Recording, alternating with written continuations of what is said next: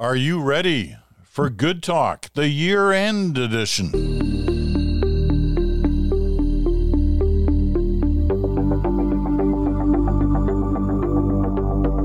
And welcome to Friday. Welcome to Good Talk. Welcome to the year-end edition. That sounds like so important. It's really important, a year-end edition. The three of us have done many year-enders before. Chantal is in Montreal. Bruce is in Toronto today. I'm in Stratford, Ontario. Year-enders are fun, but they kind of get predictable over time. So we're trying to shake it up a little bit this time by having different kinds of questions than we normally do. So we'll see how that goes, and I know you'll let us know. So let's get right at it. Starting with this question. I want you to imagine that you have a minute or at the most 2 minutes alone with each of the three main party leaders, and you're giving them one piece of advice, just one, not a bunch, one piece of advice that they could use to better their leadership. So, Chantal, you start us with, let's go in the order for this question of the parties in the House right now. So for Justin Trudeau, what's your one piece of advice for him? Well, the Prime Minister spent a lot of time during that vote marathon that the Conservatives triggered in the House of Commons talking to his MPs. What Justin Trudeau really needs, he's not going to work a miracle and convince Canadians he's walking on water. But what he really needs is for his MPs to be focused on trying to win the next election and to do it under his leadership. So my advice to him would be continue to spend more time with your MPs and continue to build up that team spirit. While they're doing that, they're not focused on stabbing you in the back and organizing a leadership convention. It's pretty well accepted that he has not had a good one-on-one relationship with the majority of his caucus. Would that be correct?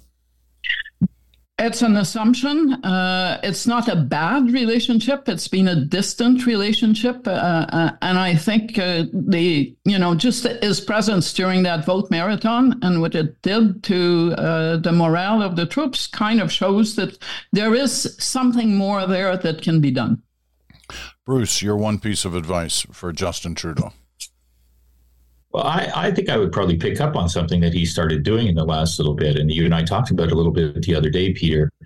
I think that separate and apart from whether it's a better electoral strategy, which I happen to think that it is, I think it's important to have a conversation with Canadians as we watch events develop in the United States around Donald Trump and what conservative means, to have that conversation here in Canada. And I think that you see more and more in the last few days that Justin Trudeau is talking about the rise of far-right actions in the United States and what they could mean for Canada. I saw another piece today that talked about another Trump presidency and what it would mean for climate action. I think that's a more productive conversation politically for him, because I think it does speak to the future and what kinds of anxieties people need to hear discussed and addressed. But as I say, even if it wasn't a good political strategy, I think it's an important conversation to have. Okay. Let's switch to Pierre Poilievre. He, among his different interviews this year, he talked to in a hard-hitting interview with the Toronto Sun about the different pronunciations of his name. And he said if you went by the truly French version, it's Poilievre. He said, but he's very happy with Poilievre.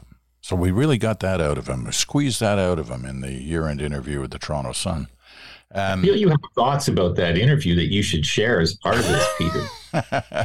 I thought there was an interesting piece in the Toronto Star today because they obviously didn't get a year-end interview with Poilievre, but they wanted to know where he was on a number of issues. And so they went through the 10 interviews he did. Most of those were with local radio stations in different parts of the country. And it's a good piece that's written in the Star today on his different approaches to different topics. Anyway, moving on to your piece of advice to Poilievre. Let's flip it around in order this time. Bruce, you start on what's your one piece of advice to the Conservative leader? Well, I think the most important thing for him to do is to kind of flesh out his offer to Canadians over time by giving them a little bit more meat on the bone of the pitch that he's making. He talks about solving some problems in housing. He talks about solving problems in the healthcare system. He talks about fighting inflation and bringing down the cost of living and bigger paychecks and balancing the budget. And I think that I don't mean to minimize the effectiveness of those as political slogans. I think they're quite effective, but they've always been available. You can see in the polling that this is what people say concerns them. And so for a politician to sort of repeat that back with some kind of passion and conviction and, good speaking style, that's not a great trick. It's a kind of a predictable trick. And then the challenge is if you're this far out from an election and the focus turns to you at some point, there is going to be more pressure to say, well, how exactly are you going to do that? When is the budget going to be balanced? What are you going to do to balance that budget? What services are you going to cut? What taxes are you going to increase? So I think that's probably a thing that he will choose to avoid for as long as possible. But ultimately, the best thing that he could do is build a strong case for policy measures to back up the slogans that he's been putting in the marketplace. And it's a proven political winner to hold off on solutions as long as you can. As long as people aren't demanding to know what your solutions are. It's kind of like a slide rule, the old slide rule. The closer you get to an election, the more demand there will be for solutions. But we could be some time out from it. Now, I think the challenge in his case might be a little bit different. I think that's right as a general rule in the past. I think this far out from an election means that there's more opportunity for people to start to focus and say, well, where is that? Rather than just sort of lurch into an election campaign and decide you're not going to do a policy book. That can happen. But I think especially with the anxiety that I expect will happen in Canada around the U.S. election, I think there will be more pressure on him. And so he's probably going to have to break that rule a little bit and put more meat on the bone. All right, Chantal, your one piece of advice for Pierre Poilievre. Yeah, and a couple of points before that. Sometimes not getting a year-end interview is better than getting a year-end interview.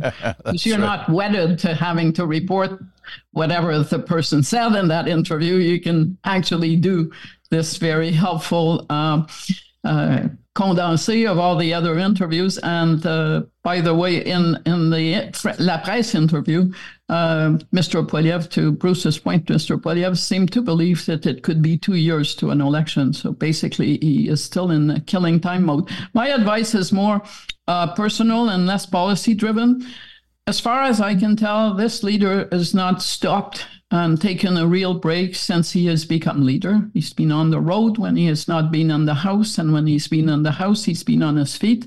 I think he should take a break, step back from the fray, to kind of consider where he's at, a good place, but where he's going from there, because it is a bit of a marathon.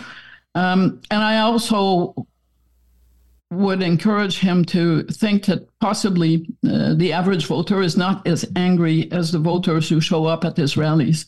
And that is going to matter at some point going forward. It's a tone issue. If the opposition leader is even more angry than you have ever felt in your life, think of Thomas Mulcair. You may think, I'm not sure I like the notion that this angry person will be the leader of my country going forward. So that would be, my 2 bits of advice. You got to be careful. Can I ask Chantal a follow-up, Peter? Is that permitted? Because it's the year end, I think maybe it's I'm not the prime minister, but ask away. I'm going through the rules of the game here, and it says that's forbidden. But I'll make an exception. I'll make an exception. Go for the follow-up. So I've been wondering, as I was watching another rage clip from Trump this morning, talking about how the Democrats were pursuing this anti-Christian crusade, and that if he was elected, he would create a special agency to fight the anti-Christian movement and to prevent the security services from tracking Catholics and trying to marginalize and take other acts of prejudice against them. And it just seems to me like these are coming one day after the next, and that we're getting a preview of a level of friction and division and intensity that it will make the 2016 version of Trump seem like child's play. So the question is on my mind is it going to be incumbent at some point on Pierre Poilievre to put distance between himself and Trump, understanding that a significant number of his voter base is essentially a MAGA base. It's not everybody, it's not even probably half, but it's not 10%. And I don't know the answer to that, but I'm asking myself that question because I saw Trudeau talk about Trump in that context in the last 24, 48 hours. And I can't help but think that Poilievre might have to at some point too. What do you think? Probably, possibly not now. The comparisons will be inevitable because the Liberals are going to use them almost on a daily basis. There is a point where those comparisons can go too far and they backfire. There was a lot of effort to try to paint Premier Doug Ford as that person, which totally failed. So these voters that you talk about, they're real and they are part of the base. They could go to Maxime Bernier, but at some point they have nowhere else to go. So Pierre Poilievre is going to have to decide whether he wants to continue to appeal to them strongly and lose votes in the process because they drive away other voters. The voters that Pierre Poilievre wants are voters that have not voted for the Conservatives in the recent past. They are not voters who want to go to conventions where you deny climate change and you're into conspiracy theories. So that is a choice that may loom down the road. I'm thinking that the big risk for the Conservatives in the lead up to the election is going to be nomination meetings. And the kinds of candidates that end up being on the ballot as the result of single issue interest groups organizing to make sure that they place their candidates.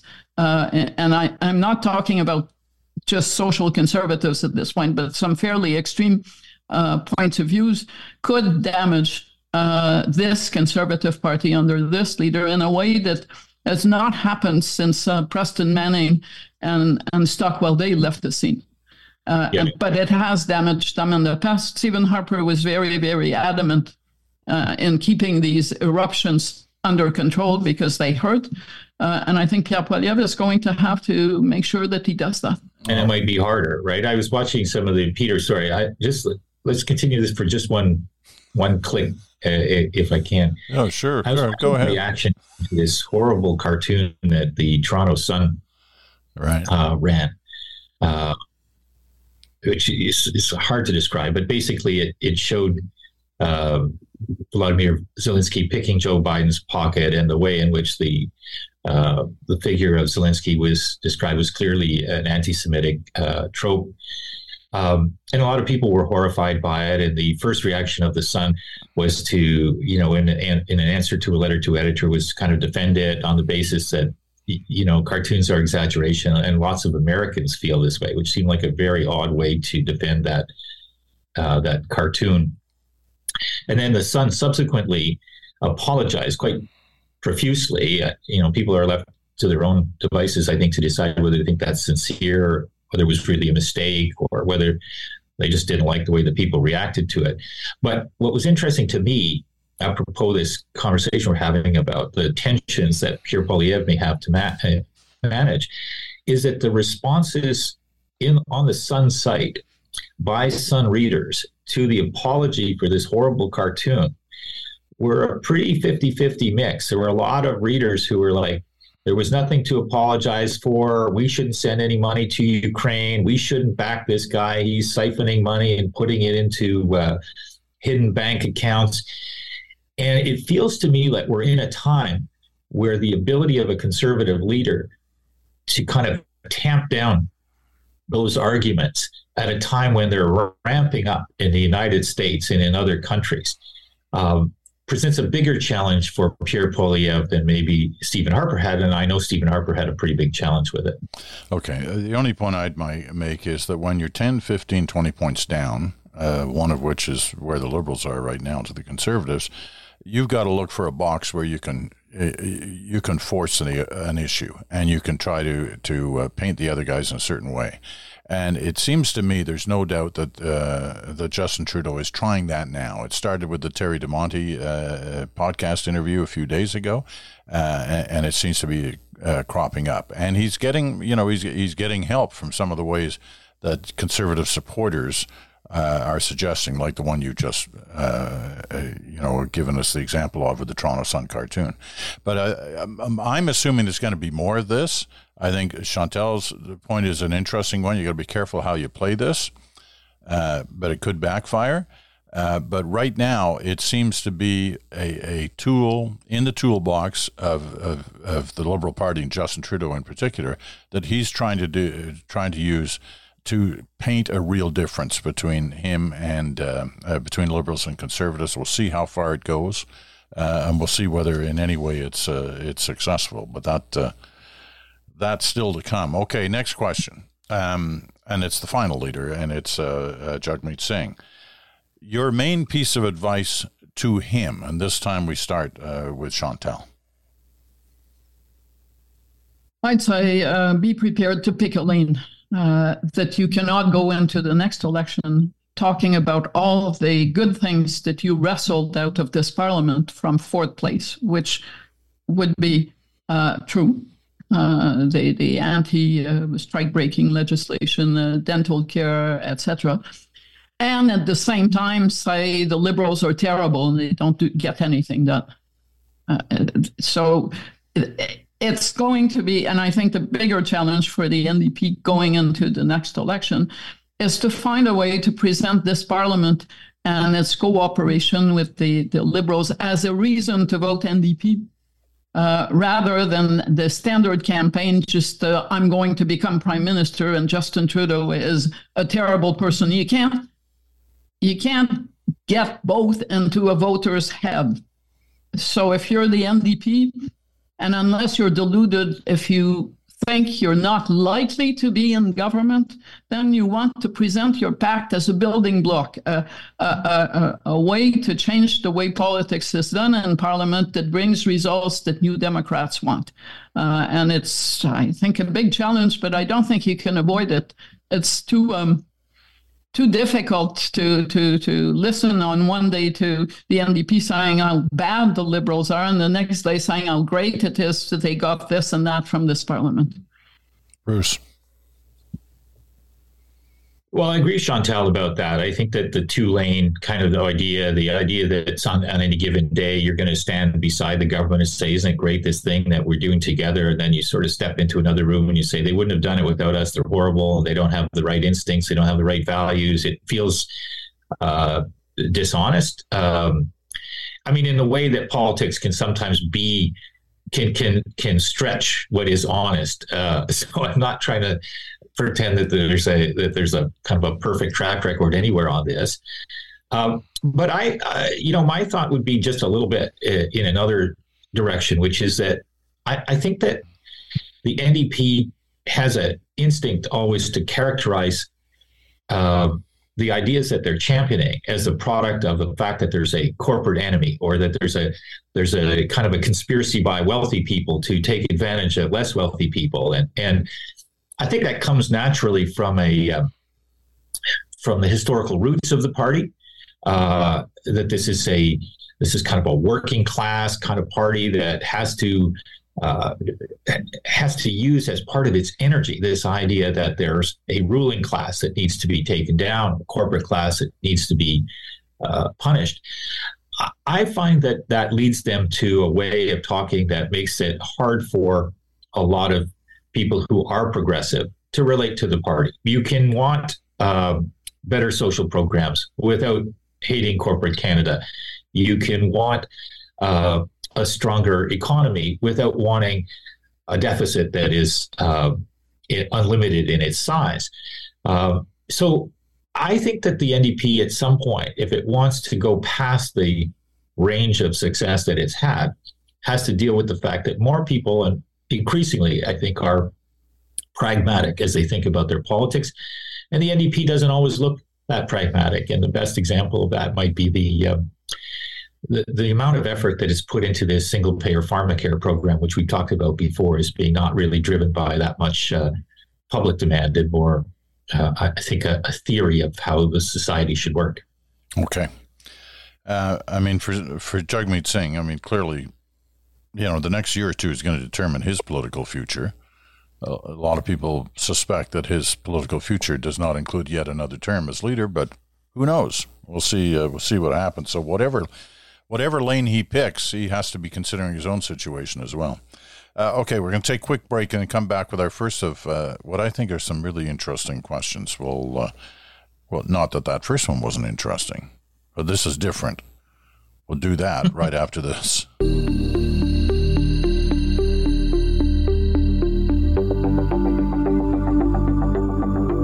And welcome back. You're listening to the year-end edition of Good Talk. Chantal's in Montreal. Bruce is in Toronto. I'm in Stratford, Ontario. You're listening on Sirius XM, Channel 167, Canada Talks, or on your favorite podcast platform, or you're watching us on our YouTube channel. We are glad to have you with us, no matter which platform you are listening or watching. Okay, here's our next question. If you were the leader of, we'll say the Conservatives this time, if you were the leader of the Conservative Party, name one member of one of the other parties you would want to steal. So you're a Conservative leader. Who would you steal from one of the other parties if you had that possibility? Bruce, you're first. Well, I'd probably look to take somebody from either from the GTA, from the Liberals, or from Quebec, like a François-Philippe Champagne.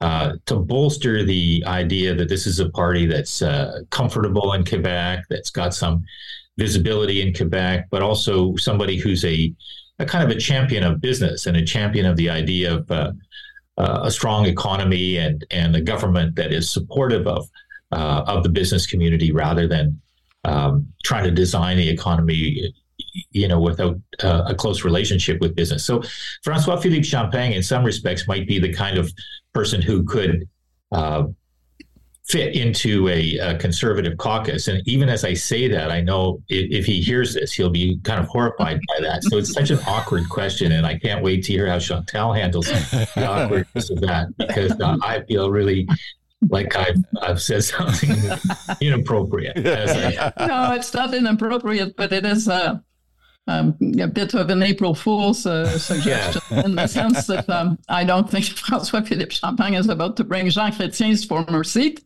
because that is where he gets elected inside the Conservative fold anytime soon. But if you can wave a wand, right, and just make it all happen. That's all we're doing here. But you never know. You never know who was that guy who was the Liberal who switched sides right after the election so he could stay in cabinet. Who was that? He was from BC. Mr. Emerson, David Emerson, exactly. Yes, but that's different. You're talking about the official opposition. And let's be clear, none of our suggestions are based on rumors or any indication that this is about to happen. But if disclaimers, that's good. Yes. but then, having laughed at Bruce over François-Philippe Champagne, I too picked a Quebec MP, although not from the same area. I would pick Anthony Housefather. For all kinds of reasons. One of those is that there is a large Jewish community in his riding, and there are other ridings like that. What Bruce didn't mention about that Sun story yesterday was that the front page of the Sun was Pierre Poilievre casting himself as a better friend of Israel than Justin Trudeau. But I also think Pierre Poilievre would really like Anthony Housefather to join him, because he happens to sit in Pierre Trudeau's former seat. So there would be some bragging rights. And the Conservatives have long had their eye on Mount Royal as the A riding, or possibly the riding that they had the best shot at winning. I don't think that's happening. I don't think Mr. Housefather is about to go over to the Conservatives. But if I had to target one MP and I were Pierre Poilievre, I probably would try my luck with Mr. Housefather. Okay. He might have. All right, Jagmeet Singh. Who would you steal if you were Jagmeet Singh, if you could, Chantal? Well, he certainly could not, but if I were him, the NDP used to do well in some sections of the GTA and in the city of Toronto as such. It does not do well these days, nor does it do well in the suburbs. But if I were Jagmeet Singh and I could be delivered an MP, strangely enough, because this MP is just ran for the provincial Liberal leadership, I would go for Nathaniel Erskine-Smith in Beaches Woodbine, a riding that the NDP has held in the past, and an MP that has managed over his time in Parliament, and I did not follow the leadership campaign, but over his time in Parliament to build enough independence to the left of his government to be a viable NDP candidate. Bruce. Yeah, I think he's the right choice, probably. I think that you want, I think the NDP lost some strong voices, like Andrew Cash, for example, in the GTA, and they've been missing that. I think that I don't have the feeling that Jagmeet Singh connects with the GTA NDP voter anywhere near as much as the NDP needs a leader to connect with those voters. And I don't think you'll find in the rest of the Liberal caucus people who have as much kind of passion for the same sort of issues as Erskine-Smith. And I think Erskine-Smith has obviously declared an interest in some other version of his political career by choosing to run for the Liberal leadership provincially. So, I think Chantal's got it right. Okay. You're Justin Trudeau. Who do you steal from the other parties? Which one person? I was warned, and it's true that I would probably, by saying good words about this person, I would probably hurt his political standing. But if I were the Liberals, I'd go and poach Michael Jong from the Conservative caucus. He is one of the more thoughtful MPs in that caucus. He is the foreign affairs policy critic in that caucus, and he is not being used by his leader to anywhere near the fullest of his capacities. On the contrary, the impression has been over what I call the debauch of the Conservatives over Ukraine and their repeated votes against the Ukraine Free Trade Agreement on some flimsy pretext that it includes carbon pricing. His voice was mute, and he is not also being heard very much of on the Israel-Hamas ceasefire issue.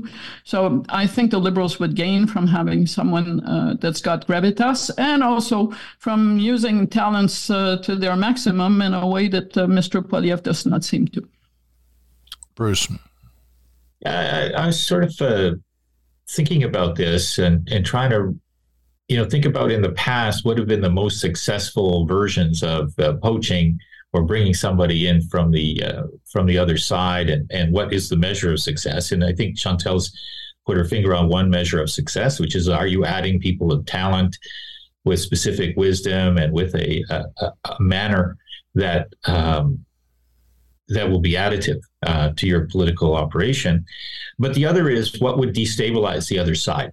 And if we're talking about the bare knuckle version of politics, bringing somebody from the other party often has as much to credit it as an idea for destabilizing the other side. And so if I'm thinking about it that way, because I think Michael Chung is a great idea. If you're the Liberals and you think you could bring him on board, why wouldn't you try? But if you wanted to kind of disturb the other side a little bit more, two names come to mind for me, both from Alberta: Shivaloy Majumdar, who recently entered Parliament in a by-election, and Michelle Rempel-Garner. There's no evidence whatsoever that Shiv is interested in doing anything like that, nor Michelle Rempel-Garner, although she's carved out a bit of a role for herself as an independent voice and an independent thinker. And of course, for the Liberals, you do need to be more in touch with sentiment in the West and in Alberta in particular. And Shiv is a very smart, capable individual. Some of the things he said recently on issues I've sort of been surprised by, but he's a talent to watch in that caucus for sure. Of course, the government that is falling in the polls does not get to poach any of these people from the winning team. Yeah, that's why this game should end. Serious move on to something else. Okay, well, if you had trouble with that one, you're really going to love this one. And Bruce, you got to start. And the answer be Andrew Scheer, whatever it is. If here's the question: you're leader of one of the parties, and you decide you have to dump one person in your caucus. You've got to get rid of them. The answer for Pierre Poilievre is Andrew Scheer, so I'm done on that one. You're going to explain why? Yeah, I think he's been a more of a weight than a lift to the Conservative Party for a number of years. I think that he. So why did Poilievre give him such a prominent role then? Oh, I think because the nature of what Scheer brings to the leadership race is support in a particular constituency in the party, and a sense maybe of continuity or something like that. But, I think Pierre Poilievre sits on top of a party that is not a settled piece of work, that has a bunch of different factions in it. And Andrew Scheer became leader. Remember, it took 13 ballots because he started with a reasonable base and he kept on adding to it as other candidates dropped off. But I think also his performance as House Leader has been surpassingly poor, and I think that he's probably frustrated a bunch of his caucus with the way that they handled the run up to this Christmas season and the threats to have everybody stay in Ottawa until Christmas, which didn't materialize, and specifically also the incredible lack of form and consistency on the Canada-Ukraine trade deal. So that has to sit to some degree on Pierre Poilievre's desk, but also I think on Andrew Scheer's. All right. Staying with the Conservatives then, who would you dump, Chantal? I'm having warned about the Yahoo factor in the nomination campaigns. I think I would think long and hard about how happy I might be if either Leslyn Lewis or Cheryl Gallant decided not to run for different reasons. I went back to the social media feed of Leslyn Lewis, who is part of the shadow cabinet, for the anti-vaccine rhetoric that she put forward, including telling people that it was dangerous to have your kids vaccinated against COVID, and doing that under the name of Dr. Leslyn Lewis, which she is the doctorate for sure, but she is not a medical doctor. And I thought that was quite appalling. And Cheryl Gallant probably has accumulated even more. She's been in the House of Commons for a long time, but one of the last best hits I found of her was how Justin Trudeau and others in a global conspiracy were about to force to have climate lockdowns and impose climate lockdowns on people. And I thought these are exactly the kind of MPs and the kind of candidates that Pierre Poilievre cannot afford to drag into a campaign because it begs the question, what is your cabinet going to be made of? We had an example earlier this week. People say, well, these are not people who will necessarily be in cabinet. Well, it was interesting this week to read that the Alberta government is convinced or forced its health agency to not promote vaccines, to basically be quiet about their merits, to not mention influenza or COVID and telling people they should get vaccinated, and if at all possible, not to just tell people vaccines exist, was basically the line. This is a sitting government in one of Canada's major provinces. So yes, I do pay attention to people who say, interestingly, conspirationist, unfounded things when they are MPs in opposition and who could end up in power and in cabinet. All right, let's do the Liberals. You're Justin Trudeau. Who would you like to boot from your caucus? And one choice. Chantal just violated the rules by going to two choices in the last section. But let's stick with one here. We'll never make it through. Penalty. She'll be in the penalty box. Yeah. I picked Guddy Achane from Newfoundland for a single reason, with one interview. this minister, rural development minister, undid much of the narrative that the government was desperately trying to put around its decision to carve out home oil eating from the carbon tax by saying, well, if you want the same measure for yourselves, well, all you have to do is vote Liberal.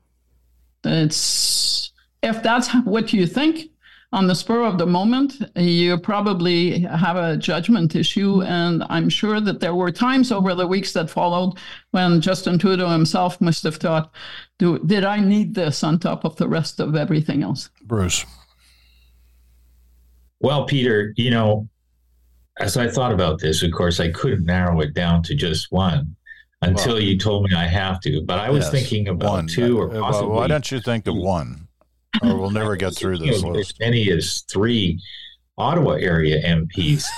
But if I had to narrow it down to one, which you told me now I do, I don't know why the rules are so tough. But we have a it would time probably be Yasser Naqvi. He's actually the member of parliament for my riding, Ottawa Centre. And it's not so much that I don't think he's a good MP. It's that he's been pursuing the Ontario Liberal leadership for a good many months. After he didn't succeed at that, he put out a statement talking about it's time to help rebuild the Ontario Liberal Party.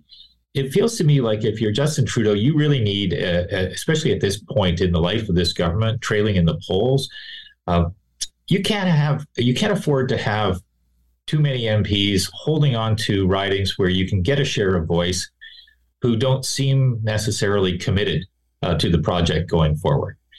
And as I said, I think that's probably a little bit the case with more than one Ottawa MP, but you've decided that I can't mention any other names, so I won't.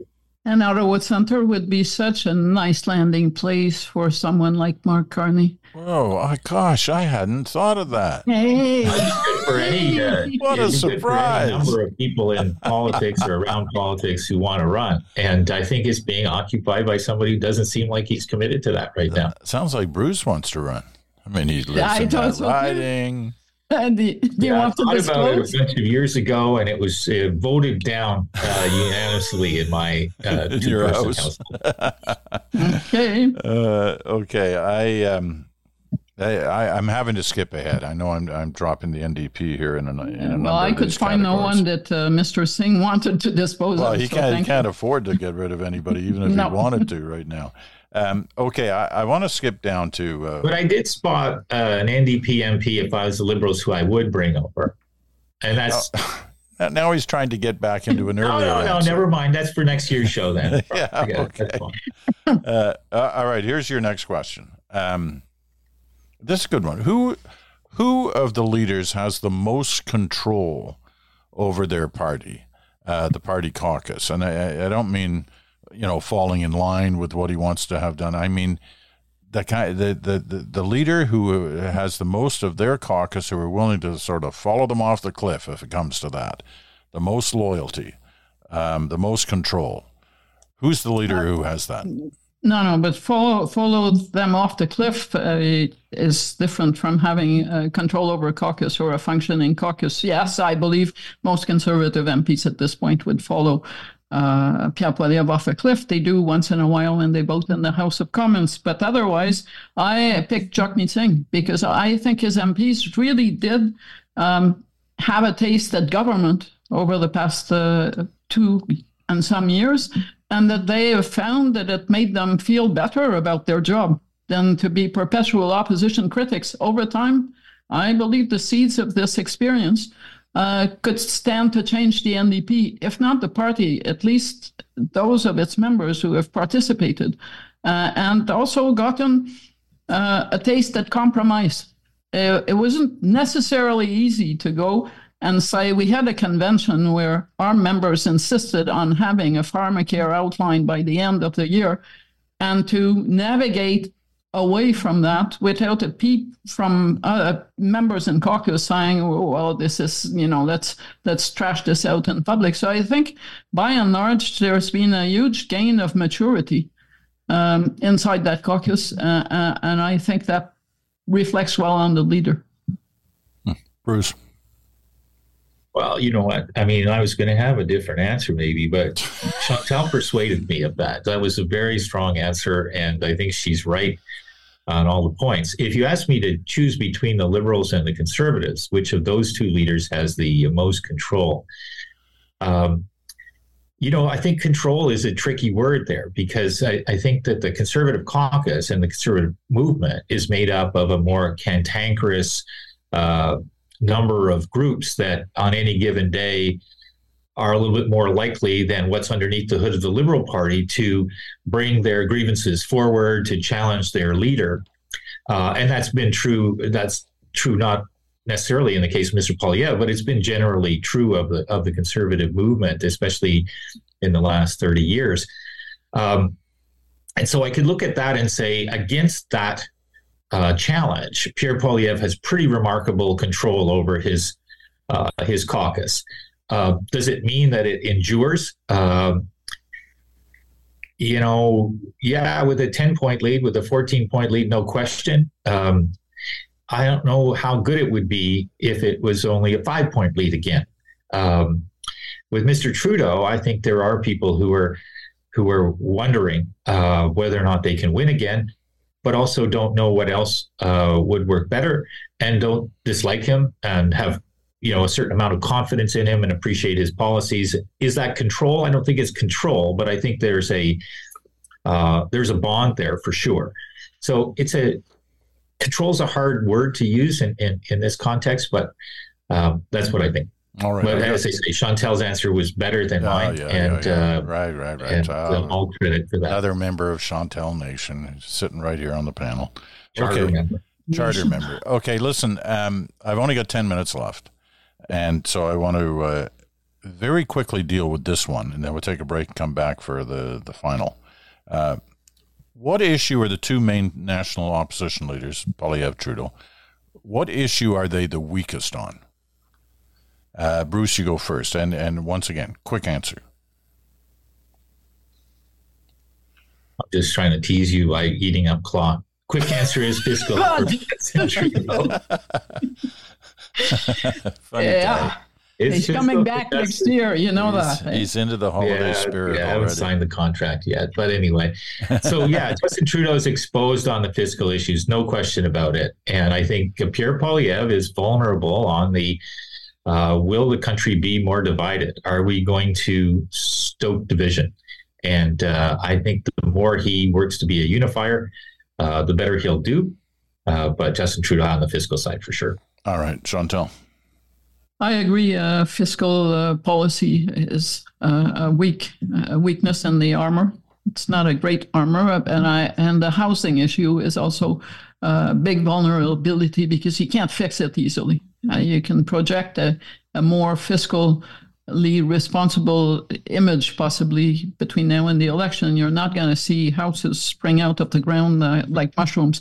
I still believe that Poilievre is vulnerable on climate, that with every measure that he trashes, he leaves less measures for himself to put in a plan. And I'm starting to wonder whether he's weak on foreign policy. He has enough people in his caucus, including Michael Chung that we talked about earlier, to come across as a serious foreign policy leader. It doesn't usually matter in an election, but this is different. We've just had 4 months of Parliament dominated by foreign policy issues: India, China, Ukraine, Israel. And I don't think it's going to change between now and 2025. So foreign policy courses that someone can follow that would certainly make Pierre Poilievre's leadership to the country more appealing. All right. We're going to take the last break right now.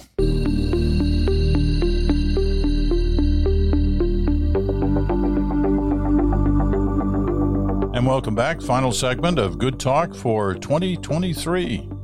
And the final question to Chantal and Bruce. Here it is. 1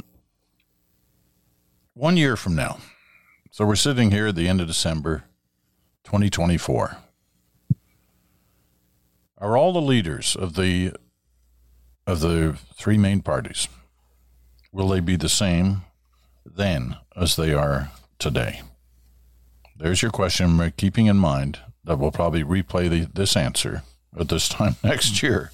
So we will replay your wager, your collective wager that Justin Trudeau would be gone by the end of which year was that? Is he still here? Yeah. Yeah, I think you should go first on this question, Pete. No, I'm just the moderator. No, that's not the deal. I like to use the kind of answer that you use, Bruce. Like, I really think Chantal is right there. Okay. Let's see what Chantal says. Okay, so since I won that wager on Justin Trudeau still being around. Of your many different versions of the bet, yeah.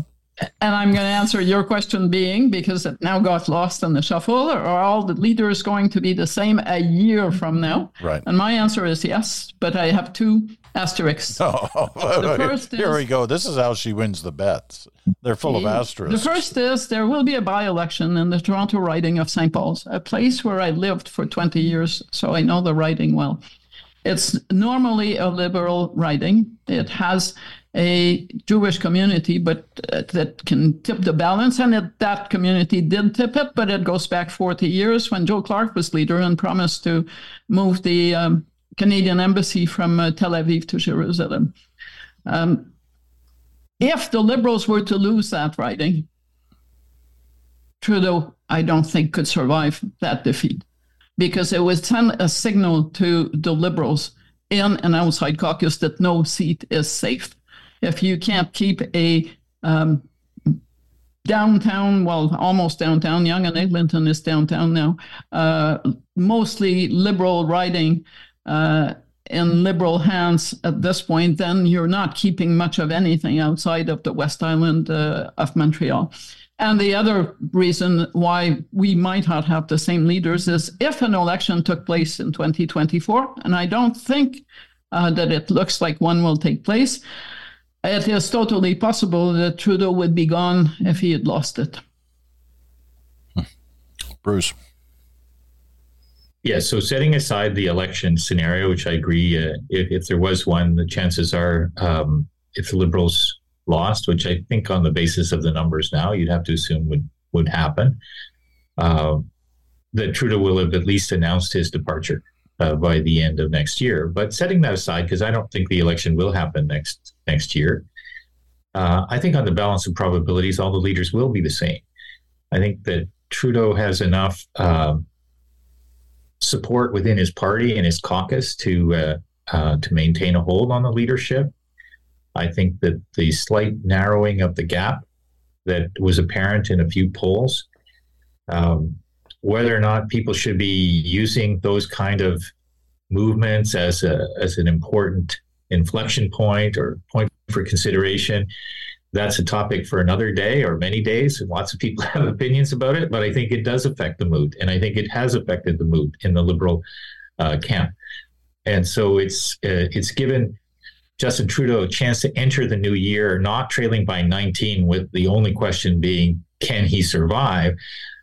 But heading in with a little bit of a bounce in his step, taking the fight to the other guys, a little bit more on offense. And I think that's given him more room to maneuver. But there's no question that this coming year will be the year in his leadership where Justin Trudeau will have faced the most questions and testing of whether or not he's the right leader. He will not have experienced anything like what next year will feel like before. But I think in the end, he'll probably be the leader at the end of next year. Yes. Well, under extreme pressure, I'm called upon to make a prediction on this one too. And I have enormous respect for both of you, as you both know. I think we will know by the end of March. There's only one leader whose future is up in the air, barring some huge scandal on the part of anybody else. And that's Justin Trudeau. I think we're witnessing the roll of the dice, if you will, on an issue right now, and trying to link the Conservatives to the MAGA movement and Poilievre to Trump. I think that is there's risk involved in that, but it's also quite possibly the only real option he has at this point. And I think we'll know over the next couple of months whether that is in any way working to give him the space to run in the next election. If it does, he's there. If it doesn't, maybe a game, set, match for. So you didn't answer the question, right? That was the we don't. No, he didn't. I'm covered. I'm covered all the way around next year. Dude, that sucks, man. I'm covered. If he goes, I was right. If he doesn't go, I was right. So, I can't complain. We have 30 seconds left. Politician of the Year in Canada. Who was it? Oh, well, it was, by no contest. I call it l'année Poilievre, the Poilievre year, with my question mark. Is it good enough to be prime minister in the polls in 2023 to be that person in 2025? Okay, Bruce. Well, I don't like these questions, politician of the year, because it implies that they're to be lauded. And I think that so the newsmaker of the year version of that question, yes, definitely Poilievre. But I'm not going to, use your. He just can't. I can't. If Poilievre sweeps the country in 2 years, Bruce is going to get laryngitis. I will. I definitely will. And but no, I think that if it's newsmaker, if that's the interpretation, then no question. Yes. Okay. Listen, thank you too. Best politician, I don't know. It's not where I'm coming from. Well, I didn't say best politician. I said politician because you don't want to be in their social media feed as having said that. Fair. That's true. Okay, listen, the two of you, it's been another great year of your analysis and commentary, and I'm looking forward to another one coming up. Have a great holiday season. And you have fans coast to coast to coast. There's no doubt about it. Good Talk is the most successful podcast that we do here on the Bridge, and it is continues to be the number one rated political podcast in the country. So that's good for you guys. All right, I'm Peter Mansbridge. Thanks for listening. Have a great holiday season. We'll see you in the new year. All next week, best of encore editions of the Bridge will be running. Talk to you in the new year. Happy holidays, you guys. Yeah, you too.